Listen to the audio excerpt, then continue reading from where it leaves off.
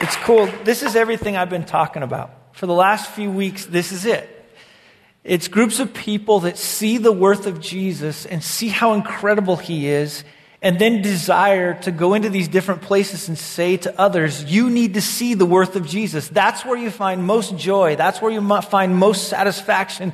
That's where you find most contentment. It's not getting caught up in this world, but truly knowing and seeing and just being blown away by Jesus. And so that's what we've been talking about for the last few weeks. We've been talking about it from this standpoint that as a church, we need to grow together in Christ. We need to live together. We need to display together. We talked about that last week. And today what we're going to be talking about is mobilizing, because we believe that God doesn't just love Simi Valley. We believe He loves even, isn't that city's name cool? Whoosh. I'm just like, where do you live? Whoosh. God even loves He is desperate for the people there. God is a God that loves this world. For God so loved the, right? We can never ever forget that. He's a passionate God. And so we've been talking about it in light of the 3 M's. You remember what the 3 M's are that we talked about? What's the first one? The message, the measure, and the means. Okay, that's what we're going to be talking about today, is how is it that we are going to be a group of people that join God in what He's doing? Because we believe that when we join God, when we get caught up in what He's doing on this planet, that then we're going to truly be a group of people that are going to have the joy that Jesus promised in John. That's what we're going to be talking about today. It's just this idea of now joining God globally. Now, kind of from the start of it, the thing we have to understand is that this world was intended by God to enjoy Him. He created it for us to enjoy Him.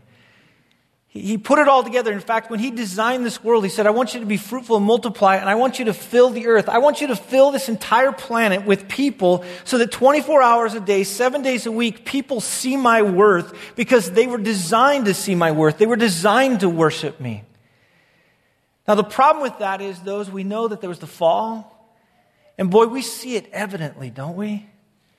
The moment humans got their eyes off of God and started to consume themselves with themselves, that's when everything careened down. On Thursday or Friday, I was in a coffee shop over in the valley in Chatsworth, and I'm sitting there and I'm doing some work, and all of a sudden I hear 2 guys talking about helping these 2 girls, and I'm like, no way, they must be Christians. So I kind of, start to eavesdrop, because that's what we do. And as I'm sitting there, all of a sudden they started to cuss and demean. And I'm like, well, these are strange Christians, And at the end of the day, what I learned is these guys are in the porn industry, and they were getting girls out here from different parts of the country. They were going to use, abuse them, and kick them out. These girls thinking, I'm going to come out here and find satisfaction and getting caught up in the LA world. These guys finding satisfaction and taking advantage of these girls. And at the end of it, God is looking at us saying, no, that's not what it's about. It's about me. It's about God. It's about seeing my worth. And so what we're going to be doing today is we're going to be looking at that, because we believe at the very end of time, when we get to Revelation 21 and 22, that is what God is going to say, is He's going to let us see that He's going to fill this world with people that worship Him. But He says, I want you to join me now. That verse that was up there, Matthew 28:19, He said, I want you to, as you're going, make disciples of every nation. I want this globe to be filled with worship of me. And so we're going to be going through the message of the gospel, the measure of the gospel, the means of the gospel, because we need to find out, how can Cornerstone have God's heart? Okay, so here's the first one, the message of the gospel. Now go with me to 2 Peter 3. And we've kind of been in 1 Peter, but I want to take you to 2 Peter.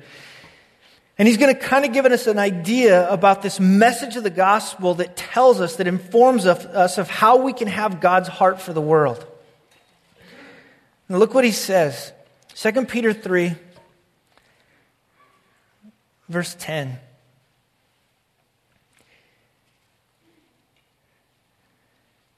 He says this,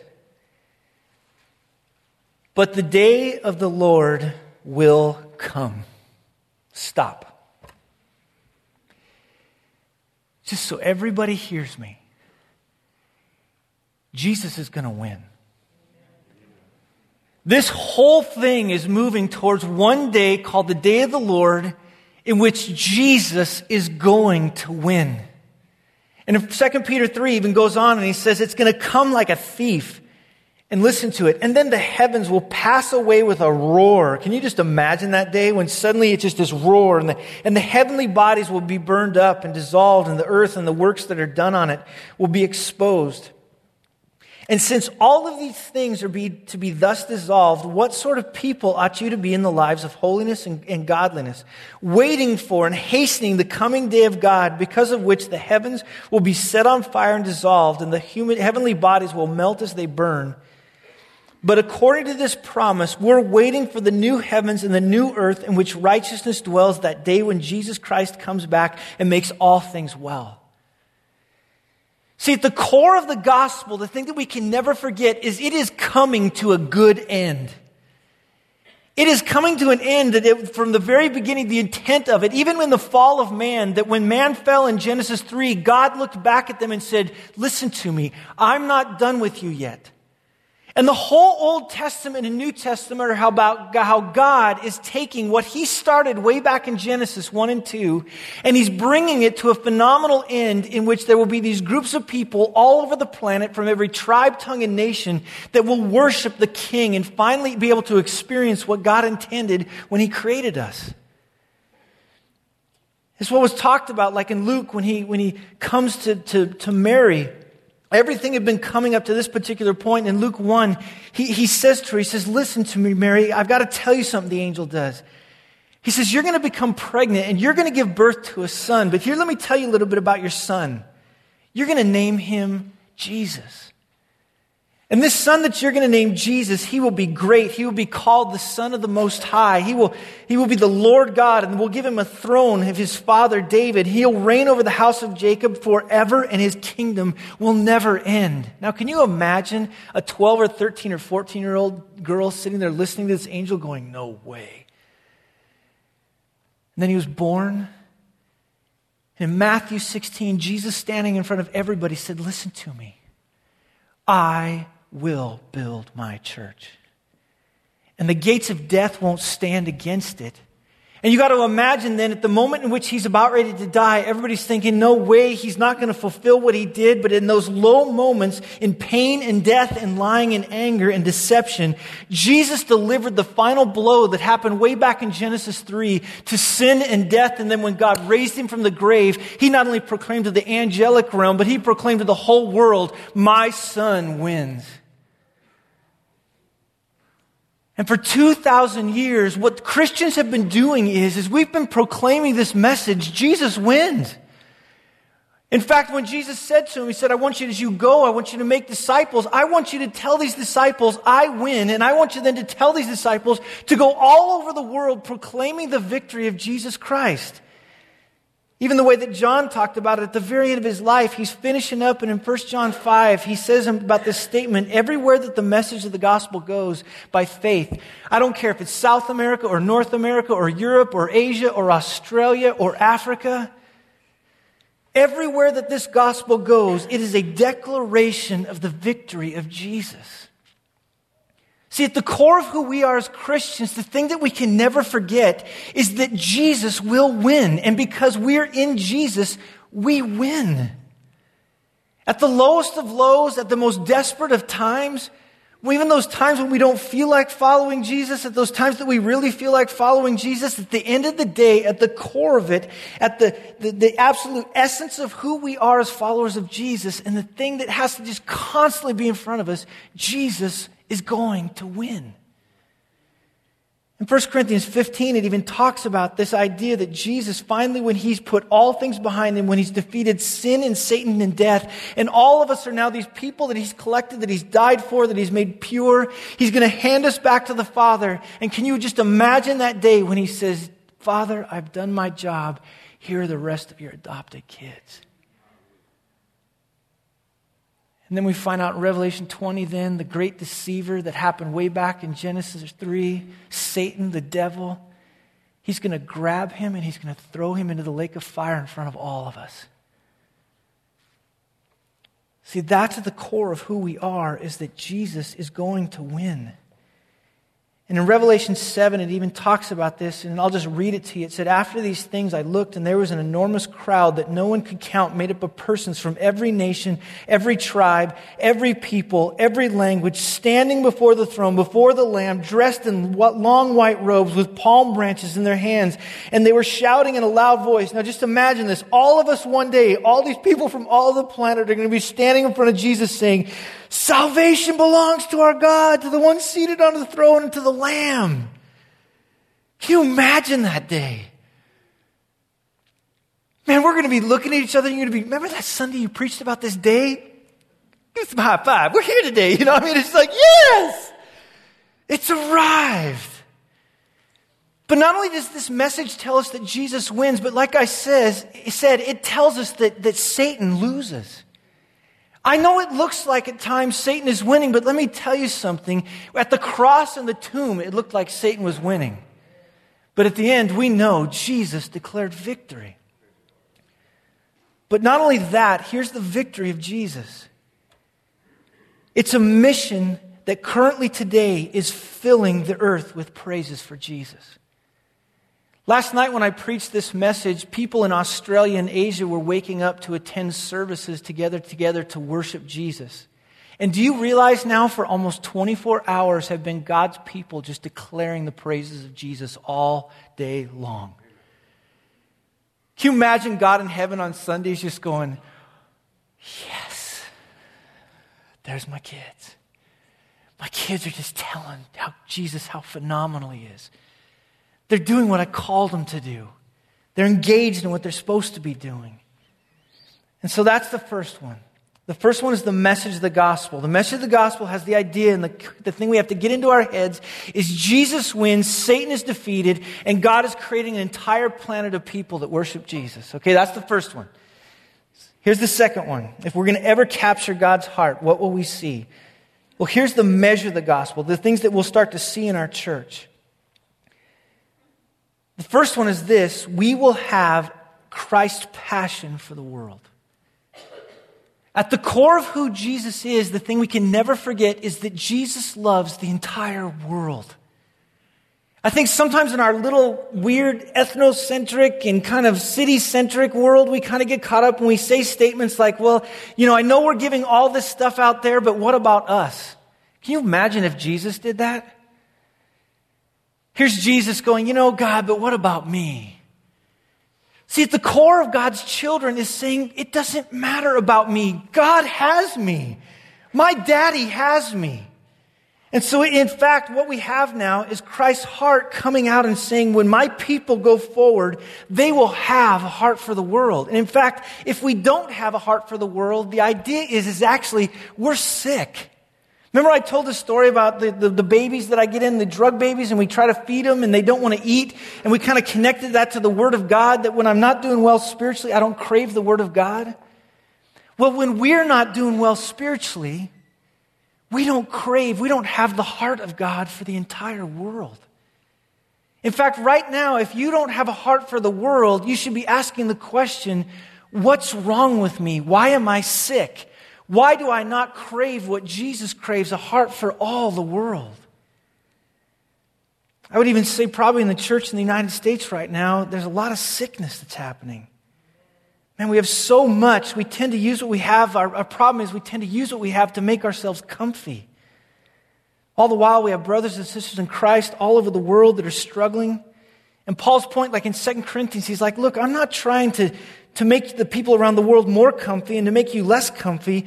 The idea is that we just want to see Jesus worshiped more. In fact, the problem with a lot of modern missions is we've tried to make missionaries and everyone out there comfy because we think, they'll be able to do things just like us. When to be honest with you, I think the church in Jesus Christ needs to get a little uncomfy in the United States. To remind us of God's just passion for the world. But not only that, we can never forget, and the reminder is, it's something that's happening all over the world. In 1 Peter 5, he says this same struggle is happening with people around the world. I mean, wasn't it so cool to hear Rafał up here just talking about Hollywoosh? We could sit there and go, I understand. We can sit there and understand the world that he's going into because he's going through the same struggles as us. The problem is he's got about 600 people in a city of 1 million, and we've got thousands. That's the first one. Is that the first aspect of it that we'll see that we'll have Christ's passion for the world. Here's the second one. We'll believe that the church is the only answer. Now, I want to be careful with this because I'm going to use the word nonprofits, just kind of generic here. I believe the nonprofits in the world are doing a great job. But Jesus never promised to build nonprofits. He promised to build the church. Now, I say that because the reason I believe worship doesn't exist, and therefore the works of Satan exist, is because in India, in Belgium, in the Sudan, in Nicaragua, in New Zealand, in Thailand, in Croatia, in Libya, in Iran, in Chile, and all over the entire planet, these things exist not because we need more nonprofits. These things exist because we need more churches. What he was talking about, churches that planting churches, is we need to be able to plant more churches around the world. The church is this outpost of God's kingdom where all of God's people that come to know Jesus, they're the gathering of them and they partner together to display who Jesus Christ is to the world. Nonprofits are good. They give a person a fish. Churches are better. They teach people how to fish. See, at the core of the gospel message was Jesus saying, come follow me and I will make you what? Fishers of men. I'm not asking you to hand out fish. I'm asking you to make fishermen. And the church, this container living with God, that's what we're to be about. So not only are we to be these groups that see the church, but here's the last one I want to talk about. I think at the heart of it, what we will see is we will see sacrifice for the mission. When we really begin to get God's heart for the world, when we really begin to see that on the edge of us in the city of LA, do you realize there's almost 100 different language groups in Los Angeles alone? It's a city just filled with evil, isn't it? And here we are, we sit on the precipice of it, but do you understand that our job in connecting to be able to sacrifice, to be able to plant churches like we've been doing, and we're planting churches like crazy right now over into LA. And there's actually a couple more guys that are actually asking the question, man, do I go join God over in Los Angeles? But here's the thing almost all of them say. If we reach that city, we might actually be able to be impactful in reaching the world. Why? Because all those language groups, if they come to know Jesus Christ, can you imagine if they could begin to get a heart for where they've come from? Now, Paul knew that it would be time-consuming endeavor, but listen to me. We know that this life is short and eternity is forever. Paul knew that it would cost us certain pleasures and things in this life, but we know those pleasures are nothing in comparison to what God has for us when He calls us home. Paul knew that it would cost us relationships in this life, family and friends, but we know we will have eternity to enjoy those relationships. Paul knew it would mean pain and suffering, but we know this momentary light suffering is producing for us something so amazing, a glory far beyond all comparison is what Paul talked about in 2 Corinthians 4. He knew it would appear that we're living in this world as fragile. We're living unwise in comparison to how people look at us. But we know that we're choosing to build our lives on the rock, not on sand. And so when I talk about sacrifice, the one thing I want you to know, is it really sacrifice if we're going to receive reward in the end far beyond anything we can imagine? So those are the things, those would be the key things. Now here's what I was doing this week. I was sharing with a friend of mine, Mike Cratch, and a lot of you might know him. He went off to do some work in Papua New Guinea for a few years. And as I was sharing this stuff with him, I was asking him, how do we pull this off? Like, what are the means? What are the things we need to do as a church? And as I'm listening to him, he's just all of a sudden, and I'll never forget this, we're sitting in Panera, and it was almost like he was like, I'd like you to open your Bible. And he just started preaching at me, and I'm like, and he gets done, and I go, dude, you need to finish this talk. And so with it, I'm going to have Mike come up, and I'm going to actually have him share how we as a church are the means with which we're going to go about this, okay? So go ahead. Thanks. It is an honor to get to come up here and share a little bit. And I know there's a lot of new people. If you don't know, years ago, my wife and I were challenged into tribal church planting in the jungles of Papua New Guinea. And so it's kind of cool to come back here. We ended up coming back as my wife and my son's health. And anyway, out of that, you get 2 sermons today. But I love to talk about, I think Todd said it a couple weeks ago, how we get written into his story. My oldest son got a letter from the Marines this week, and it said, join the Marines and become part of history. But I love the fact that we can join Jesus and be part of his story, right? And for us, our story began, 14 plus years ago when a member of Cornerstone Church realized we were not believers and began to pursue us. My wife grew up in a large liberal denomination. I grew up occasionally half Catholic at best. We were on the backside of a tragedy in our life, and he met us and pursued us. And ultimately, through this church, we were reached, and then we were redeemed. And we began to sit here under the teaching here and go through a time of discipleship and grow and learn. And as we were doing that, we were challenged with the idea that there are people and places around the world on a waiting list to hear about Jesus Christ. Are you kidding me? There's a waiting list, and they're just asking. And the reality is there's not enough missionaries to go around. And as I got into Sino and I began to do ministry and help plant a church there, then they would come to me. Why? Why was no one come to our village, they would say. Do we stink? Is there a problem with us? I'm like, yeah, I'll tell the church when I get back. Waiting lists in the jungles of Papua New Guinea. And so we were challenged, we were equipped, we were sent out. Just this last week, I was putting a screen door in for a lady, and she goes, wait a minute, what's your last name? And this has happened no less than 50 times, so I knew what she was going to say. She's like, you've been on my refrigerator for 10 years. We have been prayed for, we have been equipped, and then ultimately we have been sent out by this church. But understand this, the life and cause of global missions starts right here. I grew up in Simi Valley, 27 years. I was never invited to youth group. No one ever shared with me. No one ever said anything. It was maybe every 4 or 5 years we went to like mass at midnight or something. We're like, all right, I'll tolerate it. Global missions starts right here. And I know you're aware of Tim and Courtney Shantera. We kind of left together, and God had another plan. And they went into this village in Yembi Yembi, and they've been involved in planting a church there. We need to pray for the Yembis. They actually, big religion has threatened them. If you take this message to the next village, we will kill you. 80% of the translation is done. The Yembi Yembis will be getting their Bible in the next year or so. Same thing, our village in Sino. They've been learning the scriptures, learning to do their own exegesis so they can turn around and feed their own flock. God is doing incredible things. The idea of global missions is not for a couple of the crazy ones that would be willing to go. And I'm not telling you to go today. I'm not telling you to write an extra check. I'm telling you what maybe it might look like for us as a church, for us as a group of followers of Jesus Christ to live on a global cause. And you know what, for a lot of us, check it, I know, I'm like encouraging the choir here. I look out across here and I see some faces of people that, just carried us through these days. And what this church, what we have been able to accomplish, right, we have extension of us has planted churches in the Sino village, in the Yembi Yembi village, and we have missionaries that left here recently, Justin and Lauren Reese, right? They're going to answer one more of those letters. They're going to take one more tribe off that waiting list in Pei Village. An extension of what we do here. When you write that check, when you pray, when you get involved, right? We recently sent a pilot over to New Guinea, Mike and Tippy Littlefield. The guy's flying this plane into the remote parts of the world. Oh, I missed that. We'd fly and circle these villages, and the pilot's like, I got to find a hole in the cloud. And you would know when he did because he would just do that. And you're like, and you go shooting through the clouds, and you circle this airstrip, and you look down at these brown people looking up at you, and you're like, we're bringing truth. I love that.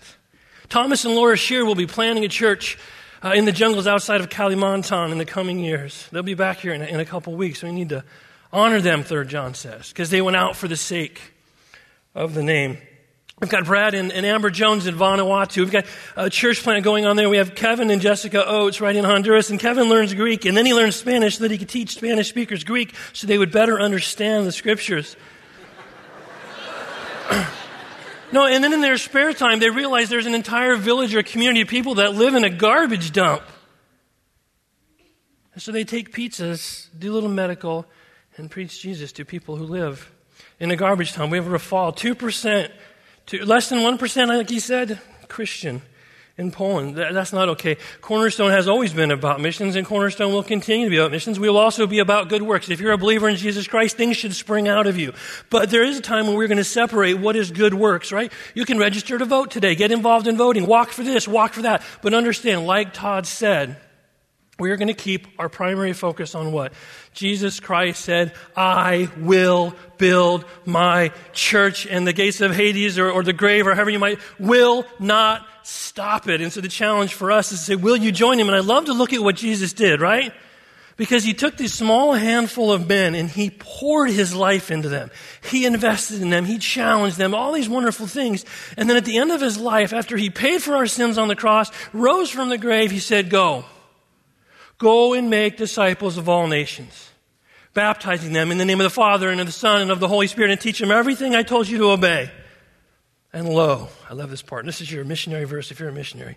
I'm with you in this, always, to the ends of the earth, right? Essentially what Jesus is saying is that, look, what you've seen and heard from me this time that we've had together, I want you to take it and I want you to invest it in other men. And as they did that, we see coming alongside the elders, we see these men called presbytery, right? Pastor, teachers, the apostles appointed elders and told them, look, go out, do this. You pursue people, reach them, and appoint them. Duplicate this process. And you know what? Every one of us is proof that they didn't fail. The Bible wasn't written in your language. Somebody had to translate it. And you know what Big Religion did to him? Same Big Religion that's after the MBMB church. They burned him alive at the stake for it. His name was William Tyndale, and I love this story because William Tyndale stood in front of a bunch of bishops and cardinals and holy rollers, religious dudes, and they wanted to keep the scriptures in Latin so no one would understand it. And he said, you know what? You go and you tell them in Rome. You tell him if God gives me the breath, the average boy on the plow will know more about the Word of God than you do. Right? And they killed him for it. Discipleship. Sometimes we need to take that baton. It starts right here. We pursue, we reach, we disciple, and we equip. We have missionaries out there that have more training, that get more training than a Navy SEAL does before his first combat mission. See, the Navy SEAL job is to be willing to eradicate the enemy of the United States upon the order of the president. And they're good at it. They're the best. And to be really, really good, they got to be willing to die. They got to be willing to give their life for this. See, the job of a missionary is to go out and pursue the soldiers of the enemy and win them to the king and then disciple them and teach them to do the same. And you know what? Yep. They have to be willing to die to do that too. Praise God, none of ours have yet. But that's what we're talking about here. We pursue. We reach. We disciple. We also submit to discipleship. And I want to say this with a little bit of a grain of grace, but you know what? Within Christianity, within the church, and then possibly, even right here with us, we have believers that are biblically illiterate. They don't know the difference between a historical narrative in the Old Testament where you're essentially reading a history book and an epistle to the church. Or I get a chance to do a little ministry here and you kind of meet with people and say, are you a Christian? Yeah, I'm a Christian. I was born a Christian, raised in a Christian home, baptized as a baby. No, what? Is that what you hear on Sundays here? No. Is that what the Bible teaches? No, you weren't born a Christian. You're born a sinner. If you're truly a Christian, you've had two births. One from Mama and one from the Spirit of God who makes this new creation in you. And that happens as you come to God and trust in His provision, which is the person and work of Jesus Christ. Well, why? If you can't even articulate to me that you're a Christian, how in the world are you going to go and make disciples? And I'm not saying they're not Christians. I'm saying they aren't grounded enough in the Word to even be able to articulate the gospel. A third area, huge, is that we pray. Have to pray for our missionaries and pray for the message to go forward. Check it in 2 Thessalonians 3. It says, Finally, brethren, pray for us that the word of the Lord will spread rapidly and be glorified, just as it did also with you. Do we understand the value of the truth that we got? We have no idea, but I study it out, and it's kind of conjecture on my part, but I look at Apostle Paul, right? And Jesus came and met with him after he'd met with the other ones and empowered this man and sent him out, and he's this incredible church planner, and it looks to me like his journeys are taking him to Africa. And nothing else but the sovereign hand of God stops him, turns him around, and it appears he ends up kind of heading towards Macedonia, heading towards, and he ends up where? Rome, Europe. Is there anybody here that thinks maybe you've benefited a little bit from the gospel going to Europe and not Africa? Does anybody here realize there's 900 villages in Africa that don't have a church? In fact, most of them don't have a Christian who can even speak their language. There is no John 3:16. There is no hope of heaven. There's nothing but tribal animism and confusion. And that's not okay. Paul's saying pray. Pray that the word of God would go and be glorified just as it was with you. And what you get out there is you get like Billy Blowhorn going through these villages, handing out literature and saying he planted churches. That's not God. That's not glorifying God.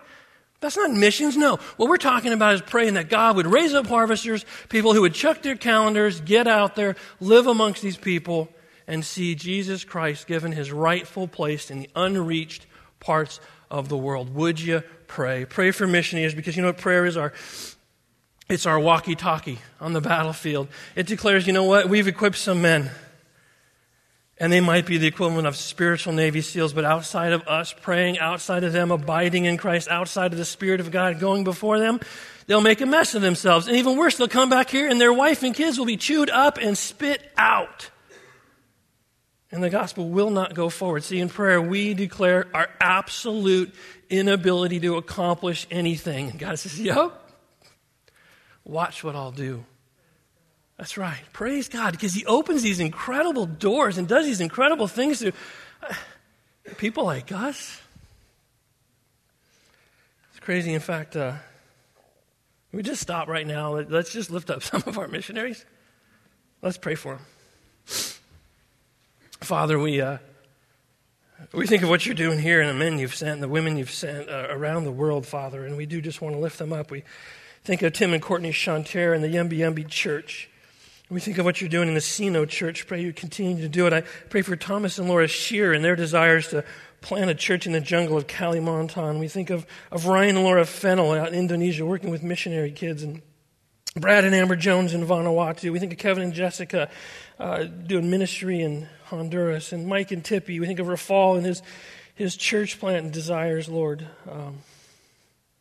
in Poland. And I know for all those churches, for what they face, and nothing without you, God. Would you please go before them now and do something wonderful, God, a miracle, please. And I know just specifically, if I can, just lift up Tippy Littlefield to you. I know she's struggling a little bit. We'll just ask you to do great things there, Lord. In Jesus' name we pray. Amen. Another area we can be involved in is sending, right? And you think of Romans 10:13. Listen to this. This is what Paul says. He says, whoever calls on the name of the Lord will be saved. And that's not like a verbal thing. Oh, Jesus. No. That's basically saying Jesus is my God is what that means, right? Whoever calls on the name of the Lord as him as your God, that you will be saved. And Paul goes on and he says, well, how will they call on him in whom they have not believed? Well, they won't. They can't. And how will they believe in him in whom they haven't heard? They won't. How will they hear without a preacher? They won't. They can't. How will they preach unless they're sent? They won't. They can't. It's not going to happen. Paul says that this is the job of the church. God uses the church to build the church. There's things going on around the world that shouldn't be okay with us. We got to send missionaries to stop it. It's not okay that the witch doctors of the world are receiving the glory and praise that is due Jesus Christ. It's not okay. I read this story in Sino, this kid, intense rainforest, right? Intense rain. If you take a walk at the wrong time and you look up, you could drown. But what happened is the rain will just hammer on the banks of the rivers, and you see this massive 5,000-pound trees will just come crashing down. It's just crazy what the rainforest will do. And this one kid gets too close to the bank, right? And this bank gives way, and he falls into this river, and it's just like dark, dark chocolate milk. And Dad realizes it, and the kid's gone, just disappears. And I remember he just takes a few steps downriver, and he dives. And it's just the grace and miracle of God. He comes up with this kid. And then what can he be seen doing? Throwing things in the water later, thanking the spirit world, praising the spirit world. I'm going, no way, man, that was God, that was Jesus Christ. And you know what to do? Today, he is a follower of Jesus Christ. He is a believer. But that worship and that praise, that's not it. That shouldn't belong to the witch doctor. Absolutely should not belong to the witch doctor. Jesus Christ said in Matthew 16, I will build my church. If you have your Bible, actually I'm going to go so fast, you might as well just listen to me read it. But Isaiah chapter 14. talking about the devil, talking about Satan, and right, if you got that little red horn thingy and a pitchfork, and you think, you know what Satan is? He's a religious angel. And anything he can do to deviate you from the truths of the Scriptures and win your adoration or praise, he's going to do it. Listen to what he says in Isaiah 14. It says, I will ascend to heaven. I will raise my throne above the stars of God, and I will sit on the mount of assembly. That word assembly, if you took it from Hebrew to English, the devil is saying, I want to sit at the head of the church. I want a secure throne. I want people that worship me. We're going, no way. And I love it because the reality of what springs up in places like Encino and Yembi Yembi is we're seeing these new followers of Jesus Christ where they stand up to their entire village. They stand up to the witch doctor. They have these sick kids and they're dying, and some of them do die. And to listen to these believers say, absolutely not. No way am I taking my child to that witch doctor who does this little hocus pocus stuff here. Says, no way. I'm God's child. I'm in his hands. And if my kid lives or dies, it's all up to him. These people are investing in my life. My kid's sick, I'm on the radio. I need a plane in here and I need it now. No way. We're in God's children, we're in his hands. Some of them do die, but you know what? Jesus Christ is getting his rightful place. As far as serving as senders, guys, it's tough. I don't have any one thing I can. We're not going to pass another offering plate. I'm not going to tell you to write a check or to do any one thing. And probably the greatest way we could talk about serving as senders is to look at an attitude. And that's essentially what it is. It's an attitude. Philippians 2:5. Apostle Paul says, he says, have this attitude in yourself, which was also in Christ Jesus, who, although he existed in the form of God, did not regard equality with God a thing to be grasped, but emptied himself, taking the form of a bondservant and being made in the likeness of men. Being found in appearance as a man, he humbled himself by becoming obedient to the point of death, even death on a cross. And I was telling Todd, that's kind of what I'm thinking when I'm going to leave. I've been involved in tribal church planting. I've been in seminary. I don't know how to orate. How do you describe that? Do we understand who Jesus Christ is? He is the Emmanuel. You would do just fine calling him Jehovah Jesus. He is the creator God of this universe, and he steps down off his throne on a rescue mission for your soul. Right? Probably one missionary told this story. This is the closest possible thing I've ever heard that might give us a little bit of a glimpse. See, back in the Wogi days of New Guinea, people used to kill and eat themselves. I mean, we're really, really out there, right? And so sometimes a guy would die and they would take his body and they would lay him on a rack. And it's like something you might smoke fish on, and they would take his wife, and she had to lay underneath this decomposing body as it oozed through the cracks. And she's in such bondage to this that if she doesn't stay there, then she's afraid that his spirit's going to hunt her down and kill her. And I think about what death is. We weren't intended to die. The wages of sin is death. And everything that happened, both the pathetic worldview that drags her underneath that body, the death, the decomposition, the stink, could you imagine the smell? And outside that, there's a missionary with a thing of penicillin going, wait a minute. Because the death that killed him is going to kill her, I got to go in there. And I got to pull her out of there, and I got to try and treat her, and I got to try and stop this insane worldview, this animism. I don't know if that does it for you. I don't know if that gives you just a glimpse of what Jesus Christ went through when he left heaven to come here to save us. I don't know if it does or not. And if it does, great. That's the easy part. You know the hard part? Paul says, have the same attitude. Are you kidding me? How do you have that attitude? It's an attitude that says, you know what, I'm going to live right here like a global Christian. And for many of us, that means, I'm going to go without some of the comfort. I'm going to empty myself just like Jesus Christ emptied himself. And a lot of us, we have the 10% mentality, right? I give 10% and then I get to do whatever I want with the other 90. And we call that pious religion. And please, for a lot of us, 10% is a stretching point. I'm not trying to pick on anybody, but the idea that we could give 10% and do whatever we want with the other 90, I'm sorry, you're not going to get that from the New Testament. You know what you get from the New Testament? You get a message that says, you live a sacrificial lifestyle for the proclamation of Jesus Christ right here and around the world. And sometimes that requires great sacrifice and service. When I first got to New Guinea, I'm learning the culture, learning the way things work, and I'm helping load the airplane, and this old missionary comes back, and he says, I need a favor. I got to catch a plane tomorrow out of the country. Would you go and get some plywood, cut 2 foot by 2 foot squares, paint it with chalkboard paint, and next time the plane goes into Bisorio land, would you send it in? because one of our teachers there, his name is Suduwamu, he's a traveling teacher, and this village is actually a hamlet and is spread out over this mountain range. And what Suduwamu does is he goes village to village, teaching the Word of God on a chalkboard. And he wants a few extra chalkboards so his students can begin to do the same, because Suduwamu wants to duplicate himself. Right? And so he's telling me more. We live with people that when Jesus said, pray like this, give us this day our daily bread, that's what it is. There's no Costco. There's no $100 store. There's no refrigerators or cupboards. So Suduwamu's up a tree looking for food, daily food. He falls out, breaks his arm. There's no helicopter for him. So now he goes around the jungle with a chalkboard and his arm bent the wrong way, preaching Jesus and trying to duplicate himself. And Bob said, get the paint, the wood, send it in there, and just charge my account. And I'm like, Bob, you gotta let me pay for this. I didn't really go without, but I want to pay for that. Because if there's people living sold out like that in the jungles of the world, I want to partner with them. I want to be a part of that. Another one of the teachers there, I think his name is Meliwe, he said to Bob, pray for me because the gold companies are here and everyone's selling out for the gold, and we go to teach the Word of God and they're not there. They're chasing the gold. He said, Bob, pray that not one piece ever crosses the palm of my hand, because I'm so afraid that I would in turn become about the gold and not about the work of Jesus. And is there a thought that maybe the American church has done just that? We're about the gold and not about the work of Jesus? And some of the people that have some of the nicest things, I get it, are some of the most generous people, but is there a point where we go, wait a minute, what are we about? I mean, reality is, what is the difference between the latest new European AZ MP3 class sedan and, say, maybe a Chevy Malibu? I talked to Tim Chanter in an email last week. I said, Tim, you're almost done translating the scriptures. You've given your whole life for this. What's it going to cost to have it printed? $28,000 in printing costs and shipping over to New Guinea.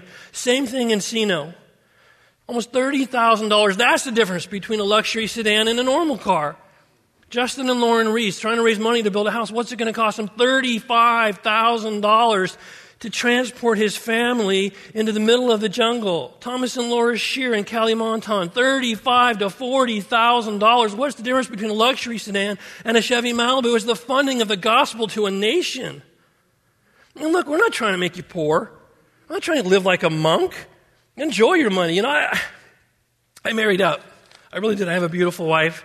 And once or twice a year, we go to Larson's Steakhouse, right? I get the bone-in ribeye covered with blue cheese. She gets the filet mignon, maybe just a little something, fruit from the vine. And I just look at my beautiful wife. And I always read Solomon first in Ecclesiastes. He's like, man, take the food, take the wine, take the wife, go eat, drink to the glory of God. And for a bald, chubby guy to have a wife like mine, let me tell you, I'm sitting there and I'm doing pretty good that night. But you know what? That is the exception in our life, not the norm. Why? Because we want to live sacrificial lifestyles for the proclamation of the gospel. And sometimes that means we make the decision to go without. And this isn't a jerky, poor me thing. It's a joy. We get to be a part of seeing the light go on in an entire village. You're not going to get to heaven and go, dang, I wish I would have had that sedan. You're going to be like stoked. It was so worth it. And I remember years ago we ended up with a good deal on a house on the hill, and we were selling it to go into ministry, and we called a realtor up, and he came over and like, from here, and he looked at our house, and he looked at my young kids, I think 1, 3, and 5 at the time, and he looked right at me, and he goes, you're a fool. You know what I've learned over the years? He is no fool who gives up what he cannot keep to gain what he cannot lose. Get involved. What does that look like? It's right there. That's the cause of global missions. You could add to it, tweak it, make it what you want. We pursue right here, right now. And it's not lifestyle evangelism. Oh, I'm a nice guy at work. Being a nice guy, I never got anybody saved. It helps, sure, be nice, but we pursue with intention, we disciple, submit to discipleship. If you don't know the Word of God, ask. We have every resource available to us, and we will equip those that we feel God is raising up to go. We'll pray like nothing else, and we'll send them. That's going to be awesome someday. I love the Acts 1:8. To the ends of the earth. If you realize Acts 1:8 is the answer to a question? What was the question? Jesus, are you now going to set up the kingdom? I'm paraphrasing. No. See, they kind of understood, Isaiah 53, Messiah would actually suffer and die like a lamb led to the slaughter. They were starting to get it. And he atoned, he paid for our sins, and he gives us this free eternal life. And they asked the question, cool, and if you're a little Jewish boy or girl, you're all about this coming kingdom. And they said, now can we have it? Not yet. Got a job for you. To the ends of the earth. And it's one of those things that's the craziest thing. You won't find any greater joy than selling out for the cause. Pray for our missionaries. Stand with them. Thank you. Father, we love you, Lord, and we just thank you so much, Father, for your grace. We accept with humility the ministry of reconciliation that you've given us. Pray to be honored and glorified as we live for you. And I just pray everyone would be excited about a little bit of a shifting gears as we move forward here under the vision being cast, and we want to live sold out for you, Lord. Help us to do that, please. In Jesus' name, amen.